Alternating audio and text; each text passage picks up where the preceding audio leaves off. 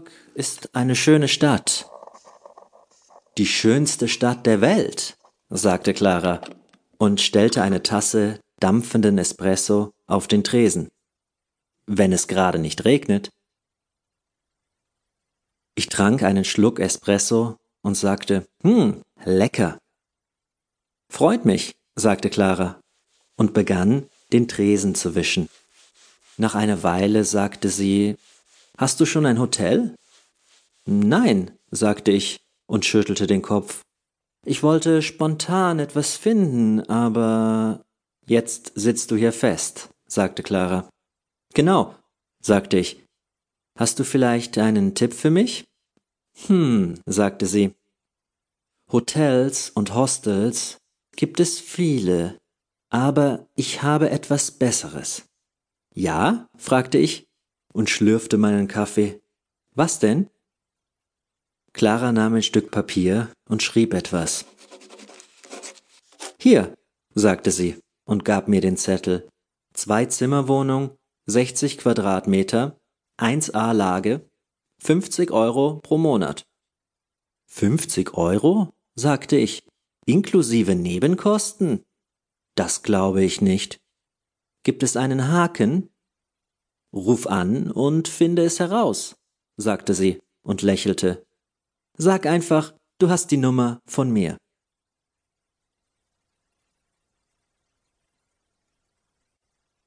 Der Haken. Der Regen hatte endlich aufgehört. Ich stand vor einer Haustür und suchte nach der Klingel mit dem Namensschild Flaswinkel. Ich hatte die Nummer auf dem Zettel angerufen. Die Frau am anderen Ende der Leitung war sehr nett, aber sie wollte nicht über Details sprechen. Zuerst sollte ich die Wohnung ansehen. Ich klingelte. »Erster Stock, links«, sagte eine Stimme.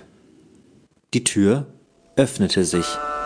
Ich ging ein paar Treppenstufen hinauf. Eine ältere Dame mit kurzen grauen Haaren wartete bereits in der Tür. Sie musterte mich mit blauen Augen. »Frau Flaswinkel?«, sagte ich. »Ich komme wegen der Wohnung.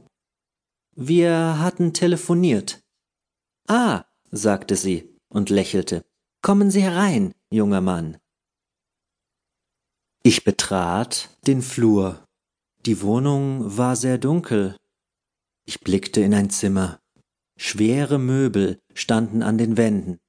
Auf einem Teppich saß eine fette, schwarze Katze.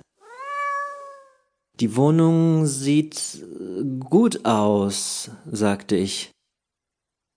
»Was?«, sagte Frau Flaswinkel. Sie schaute sich um und lachte. »Nein, das hier ist meine Wohnung. Ihre Wohnung ist im Erdgeschoss. Ich suche nur schnell den Schlüssel.« Sie kramte in einer Schublade. »Ah, hier.« Ich atmete auf. Frau Flaswinkel ging durch die Tür. Ich folgte ihr. Während wir die Treppenstufen hinunterstiegen, sagte sie, »Clara ist meine Nichte. Ein nettes Mädchen, finden Sie nicht?« Bevor ich antworten konnte, sagte Frau Flaswinkel, »So, da sind wir«, und öffnete eine Tür. Ich betrat die Wohnung und ging durch den Flur. Die Wände waren frisch gestrichen. »Hier ist das Wohnzimmer«, sagte Frau Flaswinkel und zeigte in einen schönen großen Raum mit hohen Fenstern und einer modernen Einrichtung. »Ihr Vormieter hat ein paar Sachen zurückgelassen«, sagte sie.